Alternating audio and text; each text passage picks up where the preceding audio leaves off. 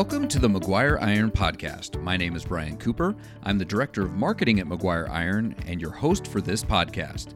At Maguire Iron, we've been helping to store and protect quality water for over 100 years. On this episode, we will discuss water tank mixing, how to know if your tank needs a mixer, how to install one, and what new technology is being used in the water industry with Michael Christensen of the Medora Corporation. To help us learn more about water tank mixing, the science behind it, and how you can use it in your water tank, I am joined by Michael Christensen of the Medora Corporation, located in Dickinson, North Dakota. Michael is Medora's East U.S. Sales Manager and has been with the Medora Corporation, specializing in water tank mixing for over 20 years. Michael, thank you for joining me on the Maguire Iron Podcast. Thank you. Let's talk about the Medora Corporation. What does Medora do? Medora Corporation is a company that's 40 years old.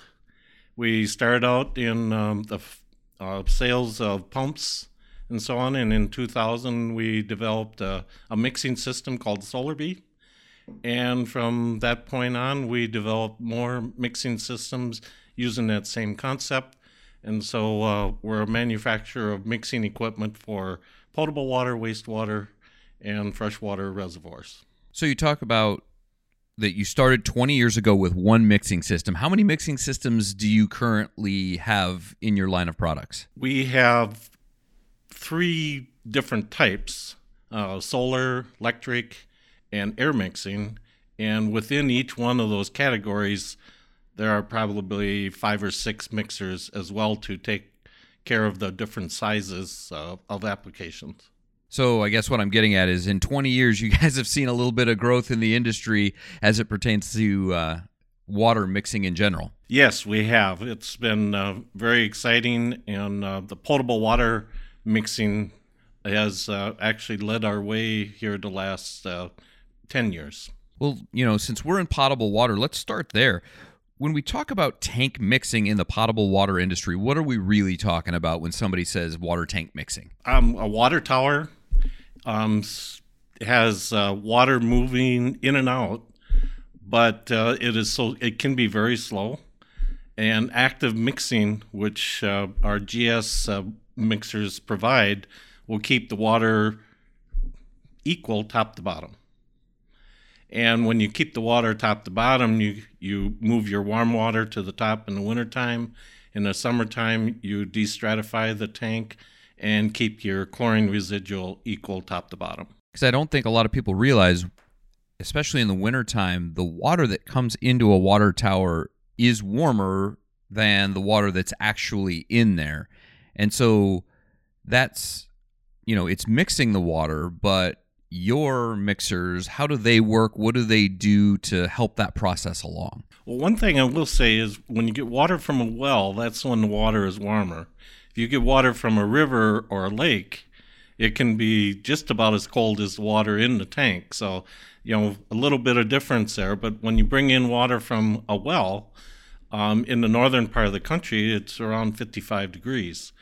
In the middle of winter, if the outside temperature is near freezing, that 55-degree water is what you want to bring in, and it'll cool to probably around 40 degrees, which is the heaviest water you can have. By having active mixing, you push that warm water to the surface and keep ice from forming. So now when we talk about an active mixer from SolarBee, which is one of your guys' products, paint a picture for people in their mind. What does this thing look like in a water tank? It sits on the bottom.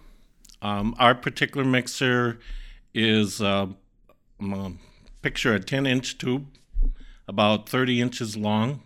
Water comes in on one end, goes through an impeller system, baffle system within the unit, and it releases through a slit about a 1/4 inch wide on the top of the mixer and pushes water to the surface of the tank. So pretty simple technology when it comes to it brings water in and then pushes it back out at a certain rate to get the water mixing in the tank, correct? Right. And the baffle system that we have within the mixer itself, the slit allows it to put pressure equally along the slit on the top. That slot on the top of the mixer is anywhere from 24 to 32 inches long, quarter-inch wide, and that pressure has to be equal the full length to get a nice ribbon flow of water moving. Let's talk about some of the issues in water tanks that would tell somebody that, I'm sure you guys recommend that every water tank have a mixer in it, but what are some of the issues that pop up that say, okay, I have this issue and an active mixing system will help in this scenario? Well, being it's December, especially here in the north, right? We're dealing with cold water and icing concerns in water tanks, and that's the primary issue that we deal with this time of the year, or talk about this time of year. Aren't necessarily able to always put a mixer in this time of the year, but anyway, you got water coming into the tank. If it's coming from a well, it's going to be warmer. You want to take that water and move it to the surface so that you get good movement and keep the ice from forming. It may not be 100%, but you keep the center open as much as you can so you don't have the pressure on the sidewalls. And when you do get those 30, 35 degree days, you start taking ice off the sidewalls and other things. So it just keeps up with the ice formation and keeps working at it. Because, as everybody knows, in a water tank, the chances of getting ice in it are the greatest when, it's at night, you have your lowest demand periods, because you're not taking water out of the tank and putting water in. And so a mixing system helps continuously move that water no matter if there's demand or not. Yes, that's correct. The other thing that's important to note is that the amount of water you exchange each day is very important. If you don't exchange enough water, you don't have enough heat coming in to take care of the ice formation on the surface. 20% turnover daily of the tank, not just what goes through your whole system, but make sure it's at 20% of the tank itself. Or if you're dealing with a wet riser that's fairly large, make sure you take that into account too, that you're just not exchanging the water that's in the riser of the tank. That's a great piece of advice, and especially because, you can have tanks from 50,000 gallons up to 1.5 million gallons. So using that 20% equation is a good way to think about how much water you're actually exchanging. Exactly. And use your SCADA records, how much you're drawing it down before you start filling. Those are good indicators to really tell you how much water you're moving through the tank. So we talked about icing a little bit. What are some of the other issues? We serve customers all across the country. What are some other common issues that give you a sign that an active mixing system may be something you need for your tank? Well, in the summertime, especially south of here, but I guess you don't have to go too much south because we get warm weather up here too. The chlorine residuals can fluctuate inside of a tank as well. If you're only using a small amount, say a 20% turnover, and you don't have active mixing, you're just turning over the bottom 20%. And so the upper portion of your tank, your chlorine residual is going to start to deteriorate and get used up. When you have active mixing, your chlorine is going to stay the same top to bottom within 0.2, 1/10 of the residual.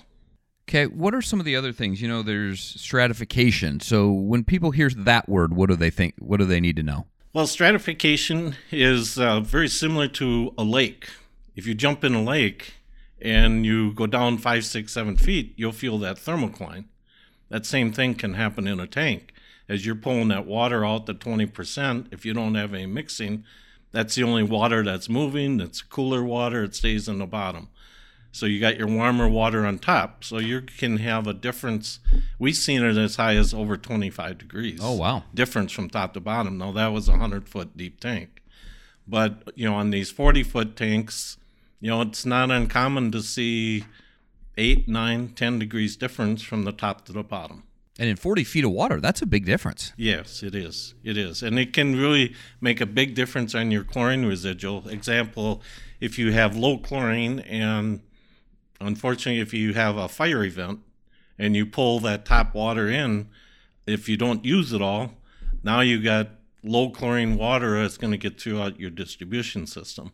Also, in probably, when the tank turns over in the fall, I mean, it'll do just like a lake. It'll want to turn over September, October.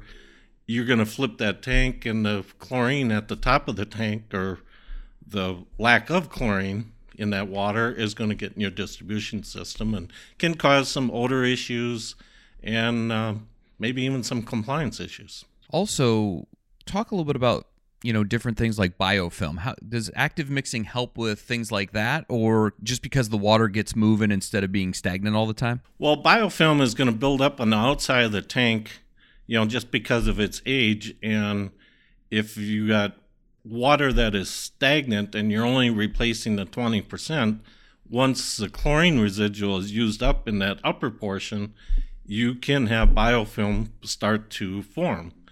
By having active mixing, you keep your chlorine residual equal top to bottom, keeps that biofilm from forming. We've kind of established that, we recommend as a company at Maguire Iron active mixing systems. We've talked about some of the issues that cause the need for an active mixing system, but out there in the marketplace, you hear a lot about active mixing versus passive mixing. What is the difference for people who don't understand, they think, okay, because I'm putting water in my tank and taking water out, that's mixing it. What's the difference? Active mixing is where you got a machine that's pulling water into it and pushing it out at a higher rate. Passive mixing is, example, you run a pipe to the top of your tank, and then you pump the water to the top of the tank and shoot it out into the tank. That's a very localized passive mixing. What we see happening in those cases is if the water is cooler, it really is just going to drop right through that very quickly, and you have just a very localized mixing going on. It just isn't going to be enough for what you need to have fully mixed in your tank. And I'm guessing that's especially true the larger size of tank you get, because you just have so much more water that needs to be moved constantly. Yeah, I would say the larger you get, but generally, even on the smaller tanks, the water isn't coming in as fast, so it's usually proportionate. Okay. Water coming in a large tank, they're usually filling pretty quickly, and it just really isn't, in our opinion, a good situation for either one. So talk about an active mixing system. So I determine that I need a mixer in my tank, an active mixing system from SolarBee. Talk me through the process of what it is, how it's installed. Does it run all the time? Does it just run some of the time? Just give me the overview of how it works. Well, first of all, I'd like to say, some important things, information to have to give you a good recommendation is to understand how many gallons are going through the tank each day, how many gallons per minute can be pumped into the tank at any one time, because in certain situations, you don't want to have short-circuiting going on. From those two things, then we start to look at the size of the tank. If you have a 500,000 gallon tank versus a 5 million gallon tank, you're going to want to take a different approach. So you mentioned short-circuiting. Explain what that is to people who might not know. Short-circuiting is when you have a tank that has a separate inlet and a separate outlet. Okay. And you bring water in on the bottom and you take water out on the bottom. Well, it's just going to go in that and shoot right across to the outlet. What you want to do is put a mixer in between. Active mixing in between that will stop that short-circuiting, and then you truly have the same water age throughout the whole tank. Okay. It's going to equal the detention time. Awesome. Thank you. I think that's an important point to make to people that have a tank of that type of style. So back to the mixing, how you determine what you need and where we go from there. With that, we have several distributors. We're very happy to have Maguire Iron being one of them. Working with them, generally what happens is we ship the mixer out of our location. generally to the site itself. The mixer can be lowered in through a hatch, and it doesn't have to be in the center of the tank either. I think that's important to know, too, because most people think, okay, I got to drop this thing right in the center by the riser so that it does what it's supposed to do, but that's not the case. No, it does not, because water is sitting in layers in that tank, and it's going to pull water all the way across the tank from the other side before it's going to pull a few feet above it, and that's how you're going to constantly get your good mix. And it's truly important to have your mixer as close to the bottom of the tank as possible. Mixing, we like to say within inches of the bottom, because you want to mix the whole tank. The bottom and the sides is what we call our boundary layer. That's the way we label it. And you want to make sure and bring water across that boundary layer because it has chlorine in it, and it's going to use up, take care of any bacteria that might be growing. When you talk about putting a mixer an inch or two from the tank floor, do your mixers sit right on the floor? Are they suspended somehow? Like what's the best way for them to work like they're supposed to? Actually, each individual tank is a little bit different. If you have a flat bottom tank with a flat floor, set it right on the floor. So we're talking ground storage tanks, standpipes, things like that. Exactly. Okay. Just let it set right on the floor. Even some taller tanks that have larger capacity, if they kind of have a flat surface, great. In a 500,000 gallon tank, if you've got a very sloped bottom, then you can hang the tank or hang the mixer from the chain that we use to install it and just hang it as close to the bottom of the tank as possible, but probably not touching the edge, because you may get a little vibration or something like that. And you want to keep it level, I'm guessing, so the ribbon of water that comes out of the top is as even as possible. Yes. You want that going straight up if possible. I know one of the questions a lot of people have is, okay, do I have to drain my tank to install a mixer? What's the best way to install? What are the recommendations you guys have for installing a mixer? With our GS mixer and our solar mixer, we do not recommend draining the tank. That's specially designed so you can lower it in.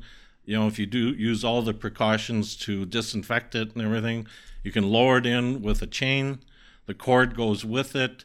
You tie the chain off at the pipe or the threads that go through to hold the junction box on top, and that way you're allowed that if down the road 10 years you have to replace the motor or something, you can pull it out without taking the tank offline. And that's a huge thing for a lot of operators, is not having to use all the water in their tank or drain it and then install something, refill it, retest it, and just go through that whole process. So you've taken one step out for them. Yes. That was one of the important things that we looked at in designing this, is to make sure they didn't have to take their tank offline, affecting any of their normal operations. When we talk about a mixer from SolarBee, what kind of lifespan are we talking about with a mixer? Because I'm guessing people will think, okay, if I put it in there, I can set it and forget it, and it's going to last forever. And we all know that's not the case. But what kind of lifespan can somebody expect? Well, it has a design life of 25 years. Okay. With one moving part, which is the motor. And we give it a 5-year warranty, but we expect that motor to last anywhere from 6 to 10 years. Okay. So you'll probably need 2 or 3 motor changes throughout its life. Okay. And we do provide a core exchange. Oh, okay. So that if you do have a problem and it's out of warranty, you call us up. We'll send out the unit ahead of time, so you only have to make one climb, and you pull the other one out, drop the new one in, and put the old one in a box and send it back to us, and we rebuild it for the next guy. Oh, that's handy. Now, let's talk. We talked about, okay, how do we power a mixer? And you said you have different options for how you power a mixer. I'm guessing the standard version is, okay, you have to run power to a junction box at the top of the tank. And with a name like SolarBee, I'm guessing there's another option there. So explain the different options and how you power your mixers. Okay, our GS mixers are powered by electric. It can be 120 or 240, whatever power you happen to have at the tank. And that'll be, run from, you got a SCADA box generally at the bottom, run a power cord up to the top to the junction box, and hooks into the cord that's coming from the mixer. So it's pretty straightforward that way. We do have a unit called a Solar Bee, which operates totally on solar energy. It's a floating unit, floats on the top of the water surface, has an intake that goes down to the bottom, and it operates totally on solar energy and has a battery backup. And we run a cord in. The panel is mounted on the top of the tank with a battery and a cord through a penetration and powers the unit inside. So you've got a couple different options depending on, what is available for power at the tank. Yeah. It's the Solar Bee seems like it's getting to be it's a more popular out in areas where there's no power. I'm guessing more of a rural water scenario. Yep, in some situations, or if you have a very large tank and need a direct flow of 3,000 gallons a minute or more using solar energy. That's usually where that comes into play, is where we know we get some direct flow. Like, for example, in the use for treating THMs in a tank, we'll want to know exactly what that flow rate is and have a good amount to go along with the THM removal system that we have. Does it matter the size of your tank? Well, I guess my question is whether it's a Solar Bee or a Grid Bee, is the size of the tank matter as to how many mixers I need, or will one mixer take care of my tank no matter what size? That's probably a yes and a no question. It is. I mean, generally, one mixer is going to take care of it. I mean, I have put in a GS12 mixer in an 8 million gallon underground tank, and it's completely mixed that tank very well. Okay. But there was only 1 million gallons going through it on a daily basis. If you have a 1 million gallon tank or a 2 million gallon tank, and you're pushing, 2 million gallons through it or more, you may or may not need a larger mixer because you want to keep up with the inflow. Gotcha. You don't want to have that short circuiting happening. So that's why it's important to give good information up front so that we can help size it correctly. And sometimes we get accused of asking too many questions, but it really does help. And in many cases, it may save the customer some money so that we don't over suggest what model to get. Well, and I'm sure that, a lot of water tanks out there have SCADA, so they have good information of, okay, here's what's going in, here's what's coming out. What happens in that smaller town scenario where they have a 50,000 gallon cone top tank in town and they can kind of estimate, but they don't know exactly? How do you guys handle situations like that where the data is not as great? If we get under 300,000 gallon tank, down to that size, the 50,000 gallon tank, our smallest unit is going to take care of it. Our GS9 mixer is simply going to pretty much take care of it. That was my question, because it seems like at some level it's like, okay, we have a solution for this type of issue. And we have CFD modeling for a lot of different sizes using our mixers, and so we can show examples that generally are going to be pretty close to the scenarios that we're given. And that was my other question. When customers talk to you or come to you and say, hey, I'm looking at a mixer for this, you guys actually have models and data that you can show, okay, here's how it mixes the tank, here's how much water gets moved, that type of thing. Exactly. Yep. We've done a lot of work in the field. We believe in being more active in the field. We have our own delivery and installation group that, they don't put all of them in, but they also keep us close to what's going on. And if something needs to be changed, we can react pretty quickly so that the next people don't have those issues. We're finding fewer and fewer of those, but in the beginning, when you're developing a product, making a change fairly quickly really makes a big difference. Yeah. Talk a little bit about, you hit on it a little bit ago, the THM removal. I know this is another big issue that's becoming more prominent. People are looking at more. What kind of products do you have that help with the THM issue? We have developed a spray aeration system about 7-8 years ago, and it's become pretty popular. We have over 300 systems installed throughout the country and some overseas.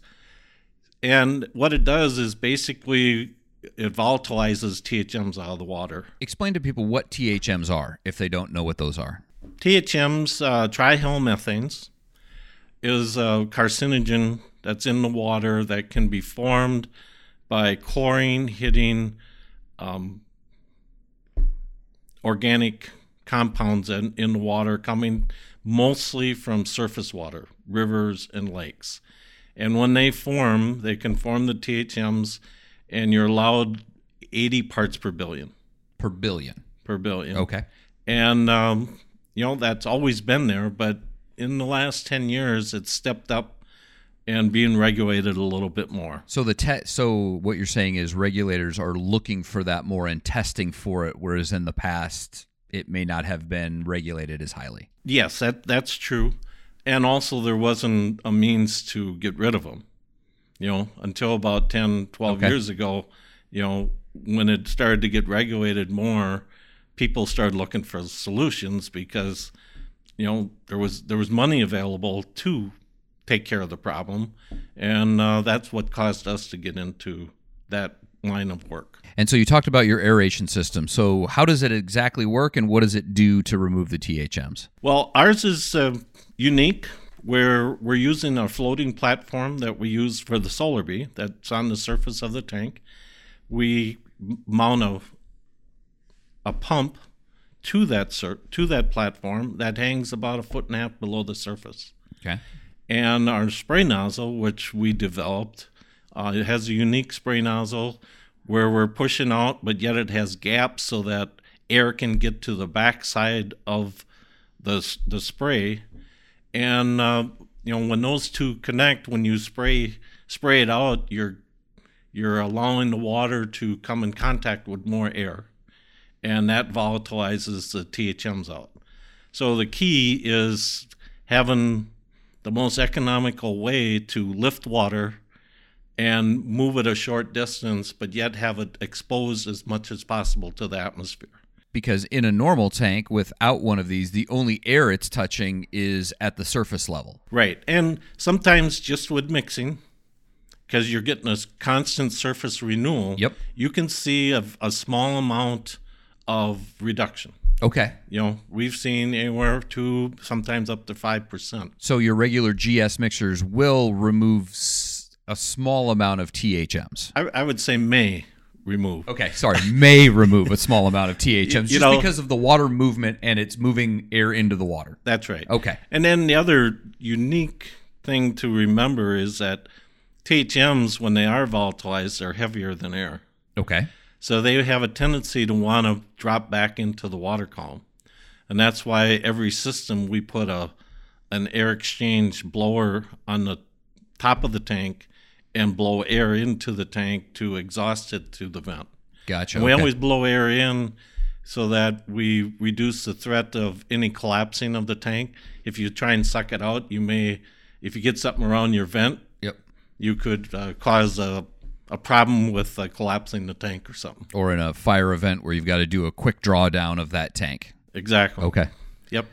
And so are there certain parts of the country where you see the need for THM removal is higher than others based on the surface water, or is this just something that's kind of a case-by-case basis depending on the surface water that community or rural water district's using? Generally, it's with most surface water. Okay. Around the Great Lakes, it isn't as bad because they draw generally deep enough and they got pretty good water. Okay. But if you get into areas that you're close to the surface, you got algae dealing with, you got rivers bringing, matter out of forests and stuff like that. So you're generally just going to have more TOCs in the water. Okay. And that's generally where it happens. Now, some places go to using chloramines rather than chlorine, and chloramines can stop the formation. Okay. So, that's another way, but there's becoming more studies out on chloramines, and, you're going to need to watch that data on what's coming down the road with, the use of chloramines. Okay. Yeah, it seems like as water science advances, that, and drinking water and potable water in general is becoming more of a, I don't want to say scarce resource, but people are paying attention to it more. We see a lot more of the mixing and all of this type of stuff because people want quality water. Yes, it's very important, and it's a necessity, and we have to take care of it. And that's another reason, we developed another product just this last year called our residual HQ system. Okay. And what that does is it monitors your tank. It's constantly pulling water out of your tank, checking your chlorine residual. And if it gets to a point where it's lower than the set point you have, okay, say you want it at 2 parts all the time and it's pulling it out and it got down to 1.7, it'll automatically add enough chlorine into a pre-mix tank. Mm-hmm. And then it'll feed it into our mixer to distribute it throughout the tank. Okay. And in one system that we have, we're starting to see that they're using less chlorine at their water plant because they can take care of... They can chlorinate it at the tank. They can chlorinate it at the tank, and overall chlorine usage is less. Therefore, we're seeing less THMs formation. Okay. Because the more chlorine you use, the more THMs you create. Mm-hmm. So there's more management tools coming out. That was my next question, and you kind of led into it already, is what are some of the new technologies? What are the things you guys are looking at? This is one specific instance to say, okay, here's a problem. Now, how do we create a solution to deal with it? Are there anything else that Medora is working on that is new technology or a way to solve a problem? Well, one of the things that recently was brought to our attention by a rural water circuit rider was the need to monitor a tank temperature-wise in the wintertime. So we have a temperature probe system. Now, is he talking about the air temperature in the tank or the actual water temperature in the tank? The water temperature. Okay. So when it gets very cold out, he can monitor his water temperature. If we have sub-zero temperatures for 20 days or 15 days, heaven forbid, but... Which is a thing that happens very, very, not rarely, but happens all the time in the north. Right. And he can watch his temperature in his water tank and what's going into his pipes. Okay. And if he starts seeing that creep toward the 32 degrees, he now has that knowledge and can maybe do something about it, whether he... opens a faucet and lets some run for 2-3 days till he gets through the cold spell, something like that. So we're have a few systems out already where we're monitoring the top and the bottom water temperature and feeding it back through SCADA.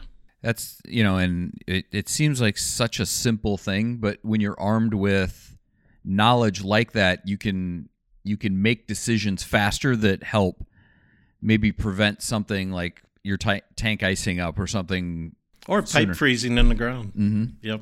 Yeah, it's all these little things that when we turn on a faucet, we take for granted that all these things are happening in the background to get quality water to our home. Yep. And we're seeing more and more regulations come on monitoring the water just because of certain events that have happened across the country that they want to keep tabs on what that quality of water is before the community uses it. And we think this is one way of doing that, and having our residual HQ system to keep it up to par and as close to the target as possible all the time is going to be another tool for these municipalities to use. Let people know if they have questions and need to get a hold of Medora or you, how can they go about finding more information? We have a website, medoraco.com, and we have a lot of information on there. We have a series, what we call a whiteboard video series. They're usually 3 minutes in length, and we try and cram a lot of information into those 3 minutes to make sure we're not using up a lot of people's time, but yet give them the tools they need. And also, if they need, they can go back and review them again. It isn't a one-time thing. So we keep them available all the time. We have case studies on our website so that what other people are doing, sometimes can relate to what our customer someplace else needs. All right, awesome. That's medoraco.com. So check them out. And Michael, thanks for joining us on the Maguire Iron Podcast. All right, thank you. I appreciate being here. Remember, you can always connect with us by going to our website, maguireiron.com. You can ask questions by sending us an email at info@maguireiron.com, or you can follow or reach out to us on any of our social media platforms. We're on Facebook, Twitter, Instagram, and LinkedIn. Thank you for joining us on the Maguire Iron Podcast.